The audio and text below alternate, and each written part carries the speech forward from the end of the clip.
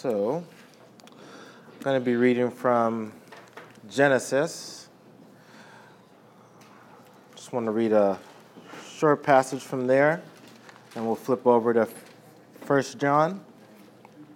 So, Genesis chapter 4.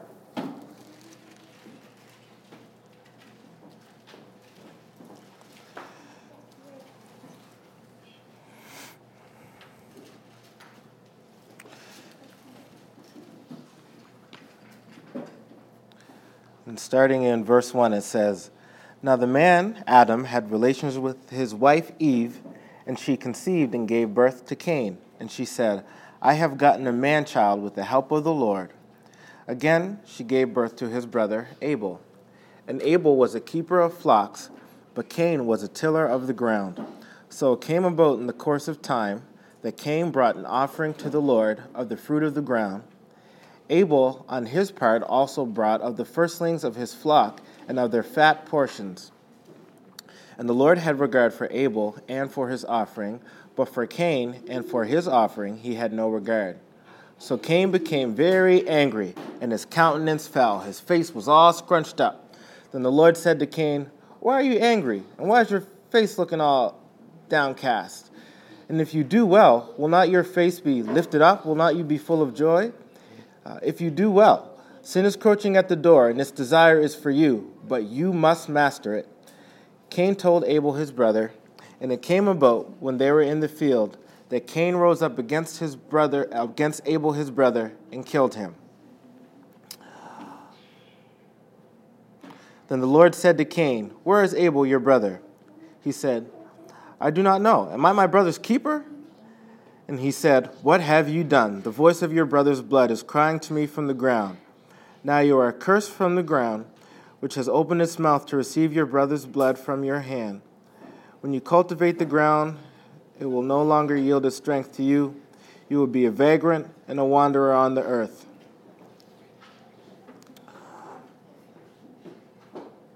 I'll stop there. We can flip over to 1 John.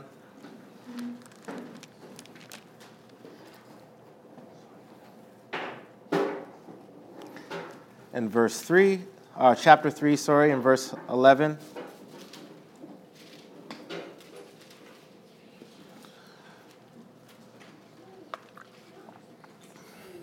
So it says, "This is the message which you have heard from the beginning, that we should love one another, not as Cain, who was of the evil one, and slew his brother. And for what reason did he slay him? Because his deeds were evil, and his brothers were righteous."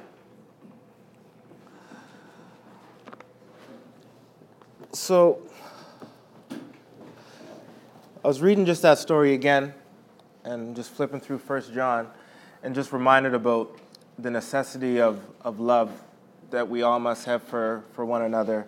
And even when we read that verse in 1 John chapter 3, I love the fact that it says that this is a message that you've heard from the beginning. Like the simplest message. He says something similar in 2 John as well. Basically just that this beginning message, this introductory message to Christianity is a message of love for one another. And how so often we can complicate that where that's almost placed on the back burner. It's almost like an advanced message, like come to church for a while and then you'll figure all this love stuff out. But it's preceded by activity and a bunch of knowledge and all that stuff, which we don't want to minimize those things, but we want to have things in their proper place. So that's the first thing I was reminded about, just about the necessity of love. But what I also wanted to point out was just the reason, I guess, why Cain slew his brother. Just his heart. Not that he was jealous. We automatically just point to the jealousy, but jealousy doesn't just come out of nowhere, obviously. We know that. There's not just a flash of jealousy or something like that, but just it shows Cain's heart for his deeds were evil. It was his ways that ultimately prompted him to kill Abel. And how it can also be true of our experience that our behavior, not only our behavior, but indulging in our own will ultimately lead to a lack of love in our own lives. And sometimes we don't think about it that way.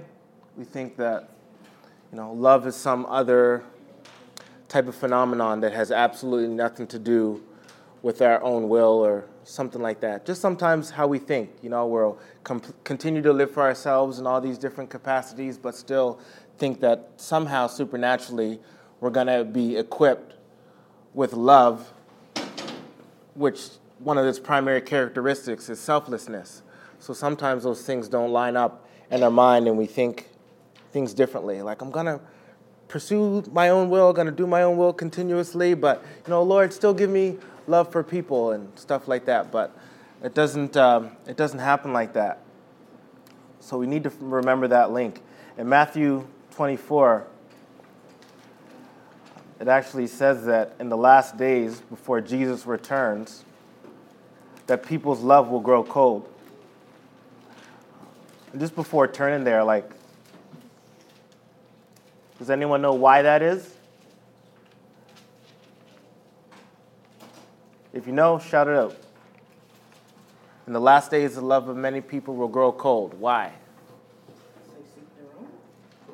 Yeah, that's basically what it says in Matthew 24 in verse 12. It says, because lawlessness is increased, most people's love will grow cold.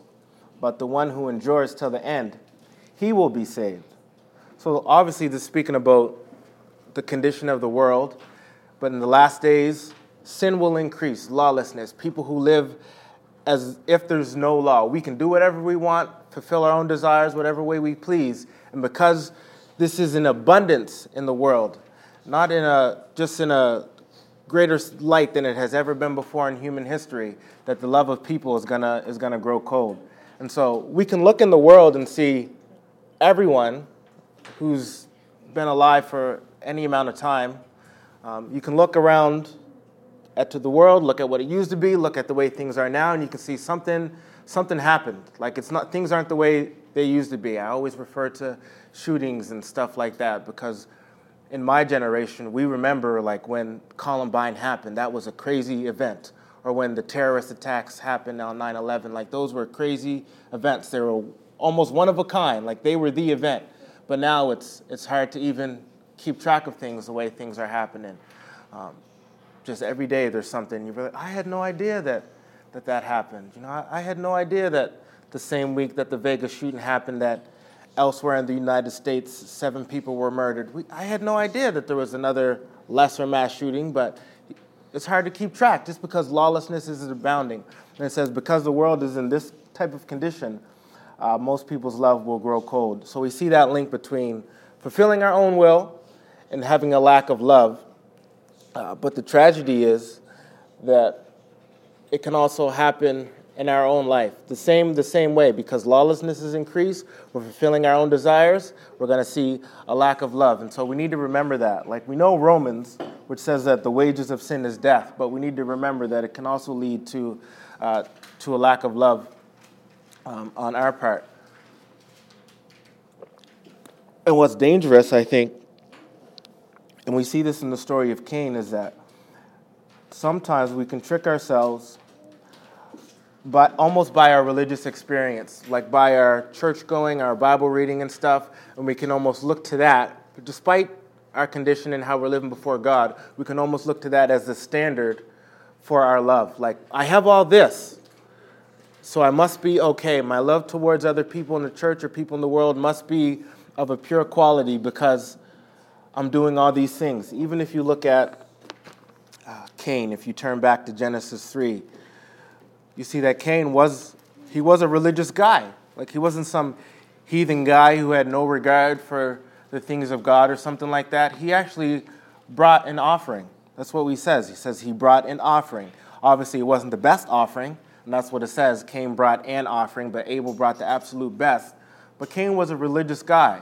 And so we can identify with that as well in the sense that we expect to love people, but we're living almost at the minimum level required. We're settled with, just a minimalistic attitude towards the things of God, towards our relationship with Christ, towards other people. So it's what's the minimum required? God, what do you want? You want something from me, okay? I'll go to church. That's good, and I'll take pride in that. Or I'll read my Bible, and that's good. And you guys know we're not downplaying that in any sense, but just trying to emphasize how almost that can be our standard. We can find comfort in that. So as long as we're doing that, we're not even considering our own heart. It's like my church attendance record, spotless. My Bible reading every day, I'm on point, and we'll say, I must be okay. I must have the love that Jesus says I should have for my brothers and sisters because I have all this. But I think it can be a real deception. And we need to be careful of that, or even in taking pride that, we almost can venture beyond that, where not only are we doing those things, but God is also speaking to us. We can say, the Bible says that I must hear God every day, and His word is my food, and man doesn't live on bread alone, but every word that proceeds out of the mouth of God. And I'm experiencing that in my life. God, you spoke to my heart today. A verse that I read beforehand in my time of need, it was brought back to remembrance, and it sustained me in that time of trial or when I was in turmoil and that time of pain. That verse came back and it brought blessing to my life. Is that a miraculous thing? Absolutely. That's a great thing. But it's also a danger to find rest in that. It's almost like we're taking pride in our private religion. And so it's a dangerous thing. And so imagine we have a church full of people who are just taking pride in their private relationship with God. Like, I'm okay, me and him are okay. I'm at one with him and I'm at peace with him, but meanwhile there might be conflict within the body. And so we can't be fooled by that either, because, we often talk about that. We need to hear God's voice. We need to hear God's voice, absolutely. But just to be clear, we don't want that to be the standard. If that happens and, oh my goodness, that's an exciting thing. Jesus is speaking to my heart and I'm getting revelation on the word, but that's not the end-all, be-all in regard to our relationship. It's not, if that's the case, we can just stay home and not submit to anyone in the local fellowship or anything like that. So we can't be fooled by that, or even by being at peace with other people. And because Cain had all that, like I said, Cain was a religious man. He brought an offering. God spoke to Cain. It says that in Genesis 4 in chapter 6. The Lord said to Cain, he's conversing with Cain. So Cain he's hearing from God. And he's able to go to Abel in some regard. His heart's corrupt, but he has some form of outward peaceful relationship with his brother Abel, where he's able to go to him. And he says he told his brother Abel, in the context, I don't know if he told him what God actually said, or if he told his brother Abel, hey, let's go into the field. I don't know, translations differ on that type of thing. But anyway, he was speaking with Abel. So there's even this outward form of peace. And externally, it doesn't look like we really have conflict, but we know that Cain's heart was absolutely corrupt in that regard. And so we can't be deceived by that to take, we have our memory verse, which we might touch on later. It talks about pursuing peace. And so we want to do that. We want to pursue peace. But again, that's not, the end of it. We can be at peace with other people externally, but still have our heart corrupt with a lack of love. And so all these things may be taking place. God's speaking to me. I praise God for that. I'm getting revelation on the word. And, I can speak to other people and I'm at peace with them and all these different things, but there still might not be that burning love that Jesus says that we should have for one another in the body. And I don't speak as someone who loves other people perfectly, by no means, but just that we keep the standard, what the standard should be, in order that when we fail to reach that standard by our own strength, by our own will, our conscience is prompted, we're convicted, and we say, Lord, I'm falling short of the perfect plan that you have for me. And because I'm unsettled with that, I'm able to press on. One of the reasons why we don't grow in the Christian life is because we fail to confess our sin and we fail to acknowledge it as sin. Some people will beat themselves up because there's a constant struggle with, let's say health. All of us, in some regard, we think about what we eat. Most of us in this church And so the danger is where we almost get settled, and that because we fail a lot of times that we don't even want to try anyway. And so it's like, oh, I'm just a broken record, and I'm tired of saying this, but that's a good thing. As long as we keep saying it, we're acknowledging our lack. And so eventually, we're going to reach success somehow. I believe that that's how it works for most people. Some people, I'm going to the gym this year on January 1st, and I'm not going. I'm going on January 1st again this year, and I'm not going. But eventually, I think through that process of failure and continue to acknowledge it, not making peace and just giving up, that life happens. And it's the same thing in the spiritual sense. If we're constantly confessing our sin, our lack, there's a constant acknowledgement. So somehow, again, that's the first step. But if we're not doing that at all, we're going to just settle into a pit of defeat. Like, we're acknowledging it. That's why we correct people, and wives correct their husbands, and husbands correct their wives, to point something out. So when we acknowledge it, we can stop doing the thing if we acknowledge it. It's the same thing in the spiritual sense. If we're acknowledging our lack of love and keeping the standard what it is, eventually, by the fulfillment of his promises, by submitting to the will of God, then we're going to see fruit take place in our lives, and we're going to see ourselves get closer and closer to possessing that love which Jesus says we should have. And so,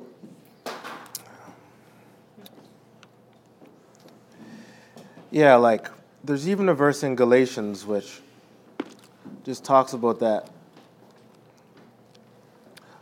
In Galatians chapter 6.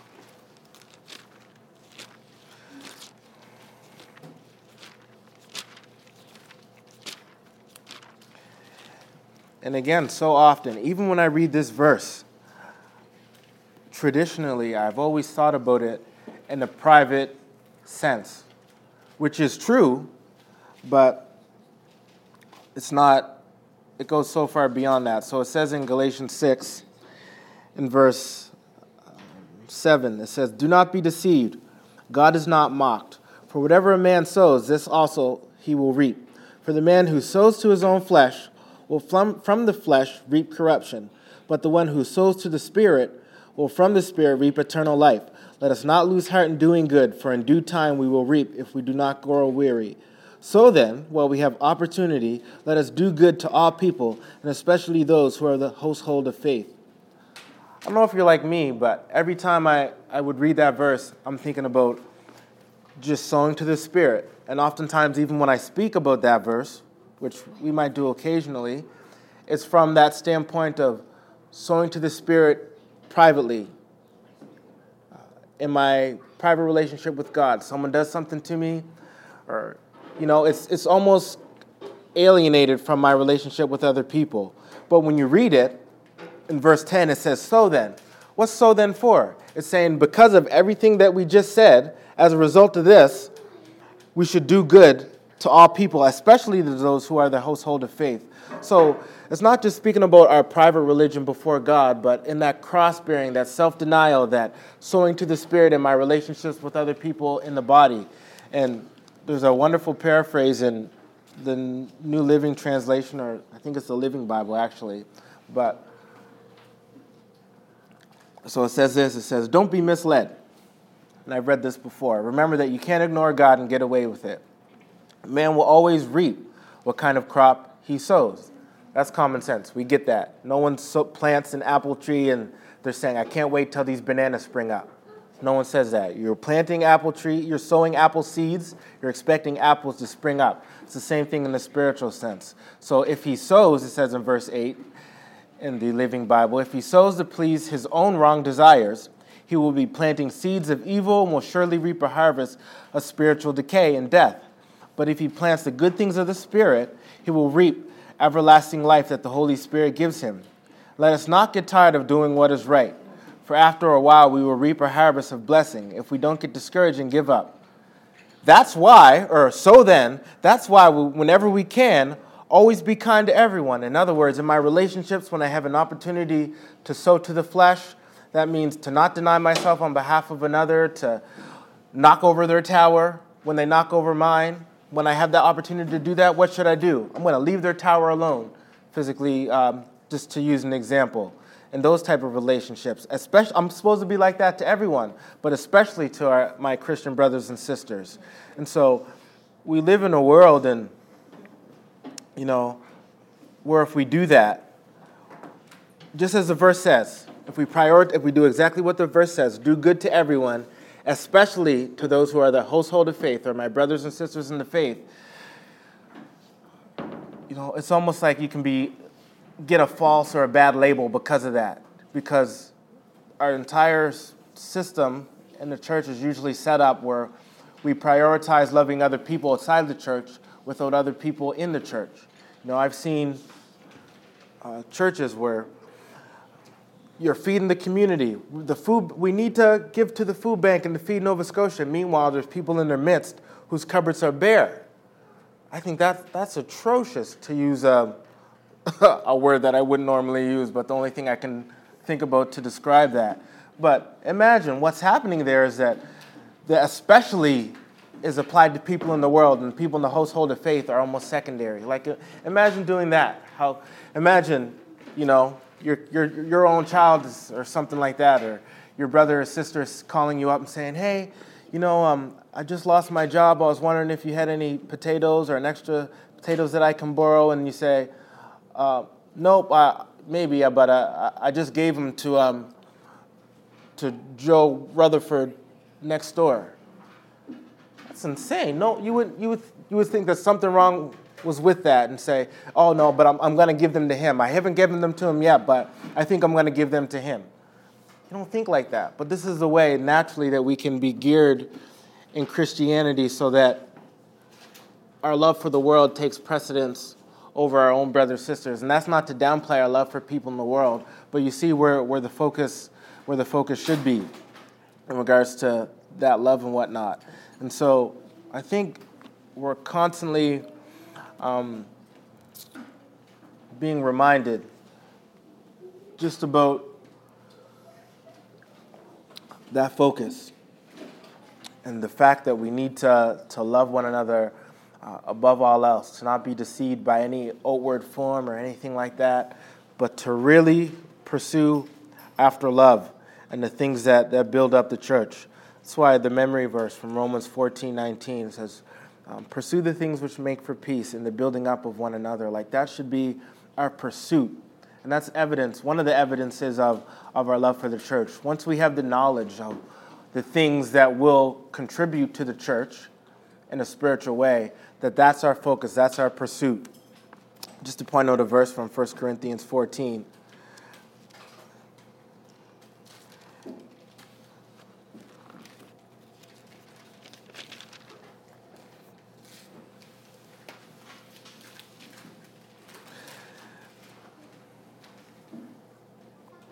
And I would say that this, in a sense, is probably one of the most disobeyed verses in the Bible.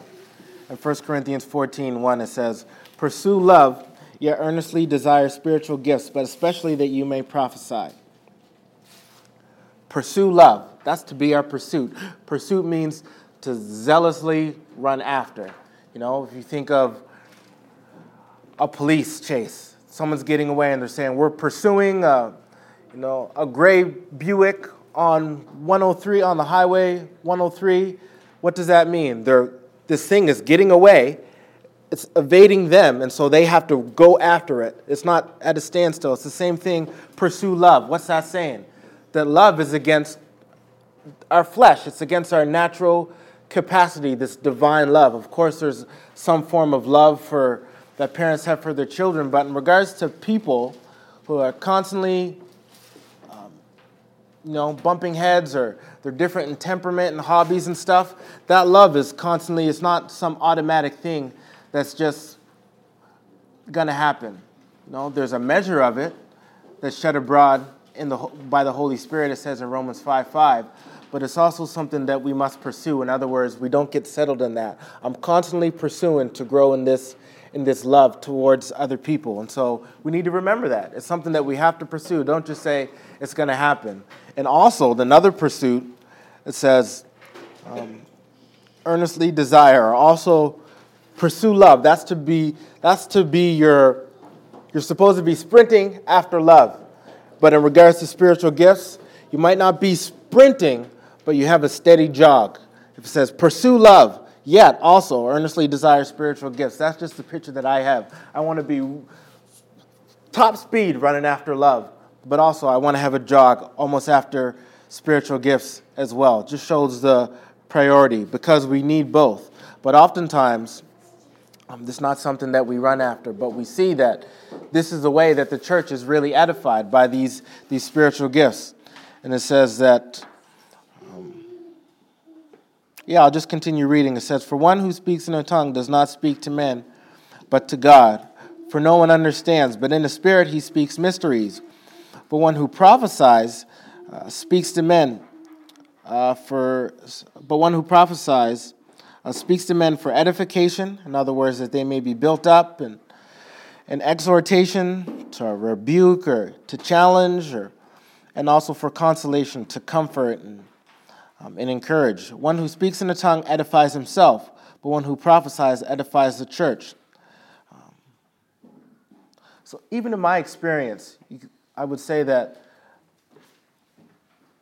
even if we take that verse, we can say one who speaks in a tongue edifies himself. In my Christian experience, that was the focus, speak in a tongue.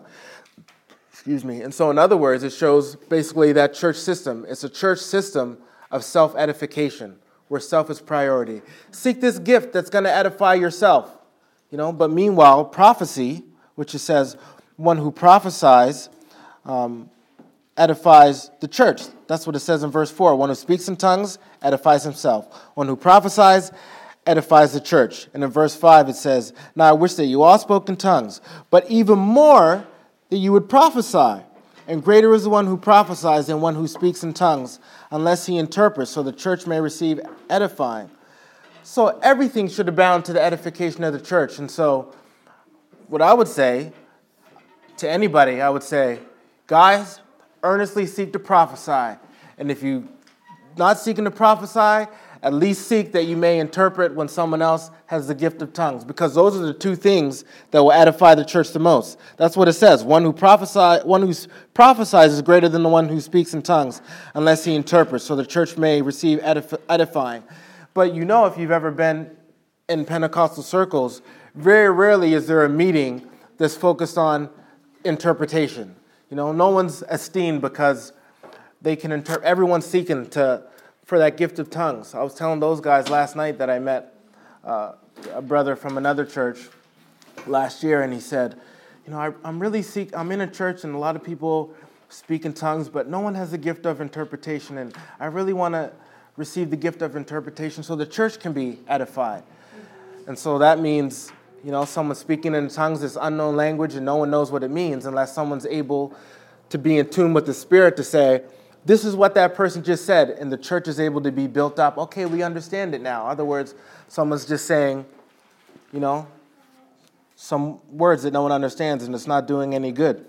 And so I was blessed by that, and I was like, in all of my years, I've never met anyone who said that. He really wanted the church to be edified properly. And so, but you can see how our priorities can be twisted. But what we want is to make sure that edification is happening in the church. Just like the verse that Isaac shared in verse 26 of 1 Corinthians 14. He shared this last week. "But what is the outcome then, brethren? When you assemble, each one has a psalm, a teaching, a revelation, the tongue has an interpretation. Let all things be done for edification." That's the ultimate goal. That's the ultimate, fulfillment of our love. That shows if our love is truly in the proper place. So when we love people, we want what's best for them. And if we love the church and our brothers and sisters, we want what's best for them. And we can see when we read these verses to say that, okay, spiritual gifts is what's really going to edify the church. So this is what I need. I need a supernatural ability to do something that I can't do in and of myself. And this is what's going to cause the church to be built up in a real way. So this is going to be my pursuit. I'm not just going to, swing to the other extreme. That's what we can do as well. Just say, it's all about my relationship with Christ and all that stuff. and not focus on the spiritual gifts, or we can focus on the spiritual gifts and then neglect our personal relationship with Christ. But we want to be somewhere in the middle to say that my relationship with Jesus is exactly what it should be. We have wonderful fellowship, and he's speaking to me and all that good stuff. But also at the same time to say that I'm seeking the things that are going to build up the church. And the main thing is that gift of prophecy, to be able to speak to people, something that we can all have. That's the beauty of the new covenant, that everybody can prophesy. We can utter a word that edifies people and builds them up. It might be today, this prophecy, I have a prophecy that's one of exhortation. So this is what we have to do. This is where we're stuck. This is what we have to do. It's a challenge, or it might be a rebuke. Or today, this is a prophecy, of edification, where we're downcast. This is going to edify. And today, this prophecy is going to build us up as the Spirit gives utterance. Or today, this prophecy is going to be a word of consolation, where something might happen and we're all defeated, and this is a word that brings comfort. It's a word from God to man, and it does what it's supposed to do in that sense. And this is something that we can all do. Before it was just some lonely people in the Old Testament or under the Old Covenant, just some lone wolves where God would put his Spirit on people and then they would prophesy or something. And, in the Old Testament, it was always 95% of the time, it was some men who were prophesying. And then the Old Testament women who prophesied, a couple, you have Deborah, the prophetess Deborah and the judge Deborah, and you have Jeremiah's wife and another woman named Huldah, and I can't think of the others, but there's a handful. You have to think, who were the female prophetesses in the Old Testament? You really have to think and scratch your head. And then when you think, who names the male prophets? We have an abundance. It's not like that in the New Covenant. We can all prophesy one by one as the Spirit gives utterance, as we do it in submission to the authority in the church and whatnot. So I think this is a true fulfillment, I guess, in one aspect of our love that will be displayed, that we're earnestly seeking to prophesy. And so when I think about Cain, I think just that was a deception, that there were all these things, but it really wasn't matched with love. And I think one of the reasons, if you want to turn to Genesis again, he really forgot that God was on his side. And sometimes that's what causes us to live for ourselves. It's what causes us to not bear those crosses in our relationships with other people. It's what causes us almost not to pursue those things, because there can almost be a fear attached to it, because there's so much counterfeit. I don't want to pursue a spiritual gift, because what if it's not real? And there's all kinds of fear. But we have to remember, if God is on our side and we're doing what we're supposed, he won't let us sink into a pit of deception to say, I think I have a gift that I don't really have, and then I waste my life trying to exercise this gift that I don't really have, and it doesn't profit anybody or something like that, and I'm tricked. And that's a fear. That's one of my fears, if I admit it. But to say, if God's on my side, he's going to do what he promised to do, and is not going to allow me to sink into a pit of deception. But anyway, that's what Cain forgot, and that's why God told him, sin is at the door. Its desire is for you, but you must master it. In other words, if he says that you must, also there's a possibility that he can actually do it. God's not saying you must master it, but you really can't. So Cain, he completely forgot that God was on his side, and so he continues. He didn't heed that exhortation. Sometimes we read the story and we think that this is all happening right after the other, but I think God's warning him, like, Cain, I understand why you're mad, because I had regard for Abel. Abel was a righteous man, and I had regard for him, and when he presented his offering, I had regard for that as well. And you're upset because you're not of the same caliber as Abel, and you're upset. But it doesn't have to be that way. If you do well, if you do what is right, I'm going to have regard for you, and the next time you bring an offering, I'm going to have a regard for your offering as well, just because I have high regard for you. And it says, in Cain, be careful. Sin is trying to destroy you, But don't worry, Cain. You can master it. You can be victorious over it. Then I picture some time elapsing, and then Cain's not taking heed to that. Then he decides to kill his brother Abel. And so we're constantly getting that same word as well, where God's constantly telling us just how he's on our side. And when we forget that, obviously we're not going to kill people in the physical sense, but I think that there's some type of death that even happens when we're not pursuing spiritual gifts and we're setting in our private relationship with God. It's not murder. I wouldn't say that we're actually killing people if we're doing that, or obviously not. But there's some type of death that happens in the church, that will happen in our church, if we get settled in our private religion, if we get settled with peace with one another, if we get settled with just relationships where we're not quarreling, yet we're not pursuing those spiritual gifts so that people are edified. In a sense, it's like some death is happening. We're following too. We're not obviously as bad as Cain.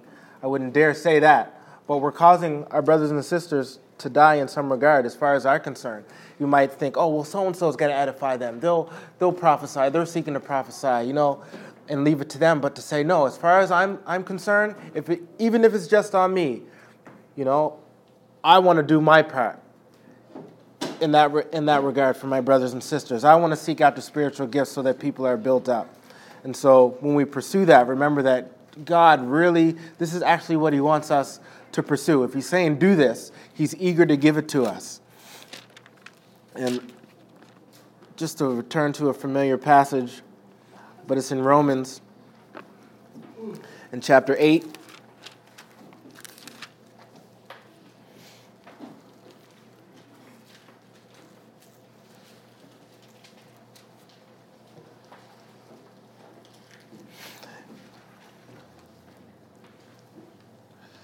See if any of the kids know it. What shall we say to these things? If God is for us, who can be against no one? Amen. Yeah, that's it. If God is for us, Who can be against? exactly. If God is for us, who is against us? Nobody. And it's a question.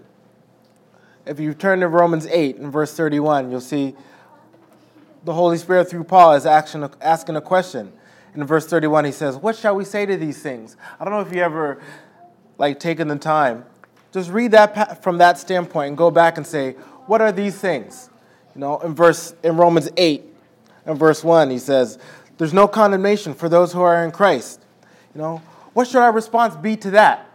If God is for us, that's the logical thing. No one can be against us. Nothing can stop God's plan. If there's no condemnation for those who are in Christ. The law, spirit of life in Christ Jesus has set us free from the law of sin and death. What should we say to that? For what the law could not do, weak as it was through the flesh, God did, sending in Jesus. So he condemned the law. The law is abolished. It's done away with. He fulfilled the law in Christ. What should we say to that? What should our logical response be to that? In the verse 10, if Christ is in you, though the body is dead because of sin, the spirit is alive because of righteousness. Even though my body is weak, my spirit can be alive in Christ. What should my logical response be to that? God is obviously on my side. In verse 12, we're not under obligation to serve the flesh, in other words, but we can live according to the Spirit. What should we say to that? Again, if God is for us, who can be against us? And all these things that are just pointing to this great privilege that we have as sons and daughters of God. We have not received a spirit of fear in verse 14, a spirit of slavery, a spirit of fear that leads to slavery again, but you received a spirit of adoption as sons, by which we cry, Abba, Father. What should our response be to that? That's what Paul's saying. And all these things, what should you say? What's the logical conclusion that you should come to after reading all these promises, of reading that all things work together for the good of those who love God, who've been called according to his purpose? What should the logical conclusion be that you should come to? Oh, that I'm eager, but God's not as eager as I am, or something like that. No, the logical conclusion that we should come to, if God is for us, who can be against us? If he did not spare his own son, but freely gave him over for us all, how will he not also freely give us all things? freely give us all things. Those gifts that we need to edify the church, the lack of love that we have for other people, he'll freely give that to us. He'll bestow that upon us. But the first step for us is to pursue it. It's not going to happen if we're not pursuing. Pursue that love. I want to love people the way that Jesus says I should love. I wanted the church to be built up, the way that it should be built up. Just like that in the parable where the man, his friend's coming. He doesn't have bread and he's knocking on his neighbor's door. I need some food for this guy. I have this guy who's coming and I don't have what he has, what he needs. I don't have it. Just like if someone's coming to visit or you're making a meal or something. I'm making this dish and it doesn't have cheese. I need to go out and get cheese. Or maybe I might go knock on my neighbor's door and say, do you have any cheese? Because I'm making this pizza and all I have is the dough and the pepperoni and the sauce, but I don't have any cheese. And my friend's coming and he requested pizza, but I don't have the cheese. Can you give me the cheese? It's the same thing in a spiritual sense. Silly example. But to say, I have these people in my church, they need to be edified. They need to be built up. I naturally don't have the ability to edify people. So Jesus, give me that ability to edify people continuously. We don't just want to give people some water. If we have someone that we esteem, someone that we respect, and they said, I really need pizza. And then we just say, well, I have cookies. We wouldn't do that to someone we respect. But how often we do that in the church. I'm not edifying people, but I'm doing something. And even the church can be set up where we take peace in that. I'm not edifying people, but at least I'm doing graphic design. I'm not edifying people. I don't have this gift to edify people or to prophesy. I'm not prophesying regularly, but, at least I can, set up chairs. Are those good things? Absolutely, we should do that. But again, that's not the standard. We can do that in the flesh. Naturally, we have natural giftings and stuff, but we don't just want to spend our lives doing things naturally, and then we come to the end of our life and say, I've used all my natural things for God, and that's as far as I got. I think there's still to be commended for that because a lot of people aren't even doing that. But we're not comparing ourselves to people. We're saying, as far as my natural abilities are concerned, I'm going to use them all for the glory of God. And also on top of that, I'm going to seek supernatural abilities that I don't have so that Jesus is truly, truly glorified, that the church is truly built up, and I'm pursuing the maximum in my relationship for my other brothers and sisters. Not settled in the minimum that's required. The minimum that's required is to come and be at peace with other people. That's the minimum. Anybody can do that in some regard. But we say, Lord, I need people to really be built up. This is the attitude of, this is the fulfillment of my love.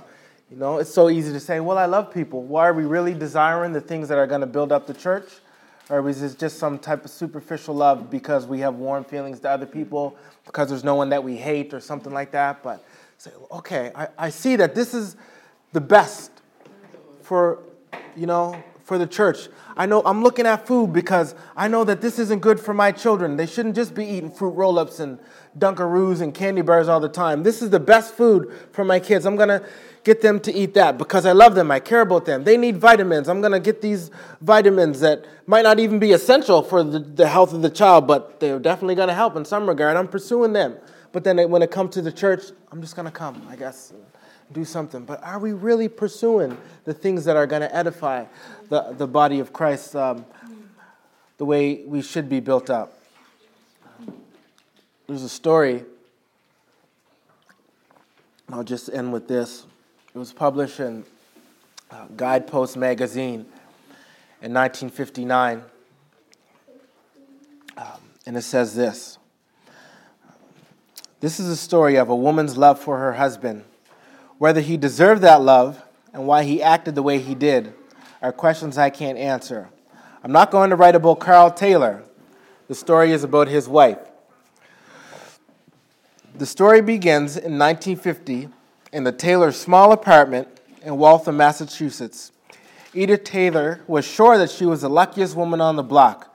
She and Carl had been married 23 years, and her heart still skipped a beat when he walked into the room. Oh, there'd been tough times during those years, times when Carl had been depressed, unable to keep a job, but she had helped him through those low times, and she only loved him even more. As for Carl, he gave every appearance of a man in love with his wife. Indeed, he seemed almost dependent on her, as if he didn't want to be too long away from her. If his job as a government warehouse worker took him out of town, he'd write Edith a long letter every night and drop her postcards several times during the day. He sent small gifts from every place he visited. Often that night, they'd sit up late in their apartment and talk about the house they'd own someday, when we could make the down payment, they would say.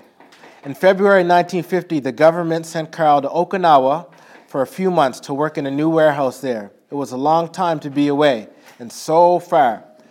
This time, no little gifts came. Edith understood, though. He was putting every cent he saved into the bank for their home. Hadn't she begged him for years not to spend so much on her, but to save it for the house? The lonesome months dragged on, and it seemed to Edith that the job over there was taking longer and longer. Each time she expected Carl to come home, he'd write that he must stay. Another 3 weeks, another month, just a couple months longer. He'd been gone a year now, and suddenly Edith had an inspiration. She had this fabulous epiphany. Why not buy their home now, before Carl got back, as a surprise for him? She was working now in a factory in Waltham as well, and putting all her earnings in the bank. So she made a down payment on a cozy, unfinished cottage with lots of trees and a great and wonderful view. Now the days sped past because she was busy with her wonderful surprise. In 2 months more, she earned enough to get the floor laid on one of the bedrooms. The next month, she ordered the insulation. She wasn't getting into debt, she knew, but with Carl must have saved. She worked feverishly, almost desperately, for now there was something she didn't want to think about. Carl's letters were coming less and less often, no gifts, but she understood. But a few pennies, he couldn't even buy a postage stamp? Then, after weeks and weeks of silence, came a letter. Dear Edith, I wish there was a kinder way to tell you that we are no longer married. Edith walked to the sofa and sat down. He'd written to Mexico for a divorce. It had come in the mail. Carl had fallen in love with a new woman in Okinawa. She was Japanese. Aiko was her name. She was a maid that was assigned to his quarters. She was 19. Edith was 48. Now, if I were making up this story, the rejected wife would first feel shock, then fury. She would fight the quick divorce papers. She would hate her husband and the woman, and she would want vengeance for her own.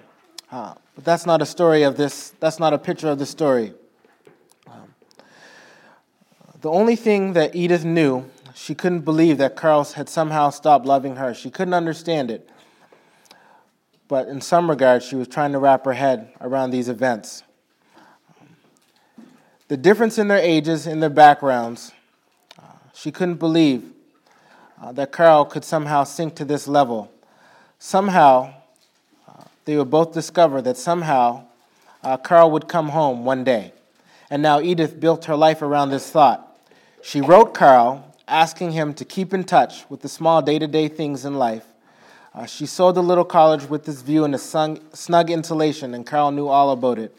He wrote one day that he and Aiko were expecting a baby. So this woman's keeping in touch with her former husband. Marie, that was his daughter's name, was born in 1951. Then in 1953, they had a daughter named Helen. Edith sent gifts to the little girls. Imagine. She still wrote to Carl, and he wrote back. The comfortable, detailed letters of two people who knew each other very well. Helen had a tooth. Aiko's English was improving. Carl had lost weight. All these little things they were corresponding about. Edith's life was now almost lived in Okinawa. She merely went through the motions of existing in Waltham, Massachusetts. Back and forth between the factory and apartment, her mind was always on Carl. Someday he'd come back. And she was praying for this. Then the terrible letter. Carl was dying of lung cancer. Carl's letters were filled with fear, not for himself, but for Aiko and especially his two little girls. He had been saving to send them to school in America, but his hospital bills were taking everything. What would become of them? Then Edith knew that her last gift to Carl would be peace of mind in the final weeks. She wrote him that if Aiko were willing, she would take Marie and Helen and bring them to Waltham, Massachusetts. For many months after Carl's death, Aiko would not let the children go. Then I know it's a long story, but it's getting somewhere. Then all she had ever known, she could not offer them very much of anything, this Japanese woman. Edith had known that it would be hard to be a mother at 54 to her 3-year-old daughter and a 5-year-old. She had known that in time since Carl's death, they would forget the little English they even knew. But Marie and Helen, they came to America, and they learned fast. The fear left their eyes, their faces grew plump, and Edith, for the first time in 6 years, she was hurrying home from her work. Even getting meals was fun again. And saddest were times when Aiko would write from Okinawa asking about her daughters. Then somehow, time goes on. Edith ended up becoming sick. She got pneumonia. And there in the hospital bed, she faced the facts that she would be old before these girls were even grown. She thought that she'd done everything. The love that Carl asked of her, there was one more thing that she could do. She must bring the girl's mother to America as well. So as the plane came through New York's international airport, Edith had a moment of fear. What if she would hate this woman that had taken Carl away from her? What if? The last person off the plane was a girl so thin and small, Edith thought at first she was a child. She didn't come down the stairs. She only stood there clutching the railing. And Edith knew that if she had been afraid, Aiko would near panic. She called Aiko's name, and the girl rushed down the steps and into Edith's arms. In that brief moment, as they held each other, Edith had an extraordinary thought. "Help me, Lord," she said with her eyes tight shut. "Help me to love this girl as if she were part of Carl come home. I prayed for him to come back, and now he has, in these 2 little girls, and in this gentle woman that he loved. Help me, God, to know that." And the story goes on. Their life together is documented and all that. But I just point out that story because it's a picture of a woman, long story, but a woman whose love went above and beyond the minimum that was required. Just put yourself in those shoes. Like, who does that? This man goes away, gives up his family, and here she's working hard, saving up for this house. Just put yourself in those shoes, and then she gets the letter, "We're done." What does she do? Okay, we could go about your business or whatever. But no, it's not only corresponds with that man, not only brings his daughters to America, raises them, then goes and brings his wife to America in order that these daughters might have an abundant life, stretched to the maximum capacity of her natural love. And I think, in a sense, that's a beautiful picture of where our love should be, just stretched to the maximum capacity, not just doing the minimum that's required, but the maximum for one another in the body of Christ, to say, I can have peace with my private devotion to God. That's a good thing, because we often talk about that at Basic Church. We talk about hearing from God every day. We talk about being at peace with one another in the midst of a world and a Christendom where people are at quarrels with one another, where people leave churches because they have fights. I'm at peace with everybody. That's a good thing. But not to get settled in that, but to say, as far as I'm concerned, if I'm not edifying the body of Christ, my church is losing out in some regard. And again, that's not a message of condemnation. That's not to get us to sink into a pit of fear or depression or something, but to say, Lord, just equip me. I know that you're earnest. You're on my side. I'm not asking for something that you're not willing to give to me. I'm coming before you to say, I need this. And I know based upon your word that you're willing to give this to me. So I'm just going to seek it. I'm going to pursue it earnestly. And that's what we have to keep coming back to. And I say that because, I don't know if we've emphasized that the way that we should. We've talked about it, but the fact that this is something that we must pursue, run after. Immediately, again, when you think of pursue, you run after it. I'm pursuing love, and I'm earnestly going to desire spiritual gifts that the church may be built up. And there's all kinds of spiritual gifts. We won't get into that now. Maybe that's for another time or something like that.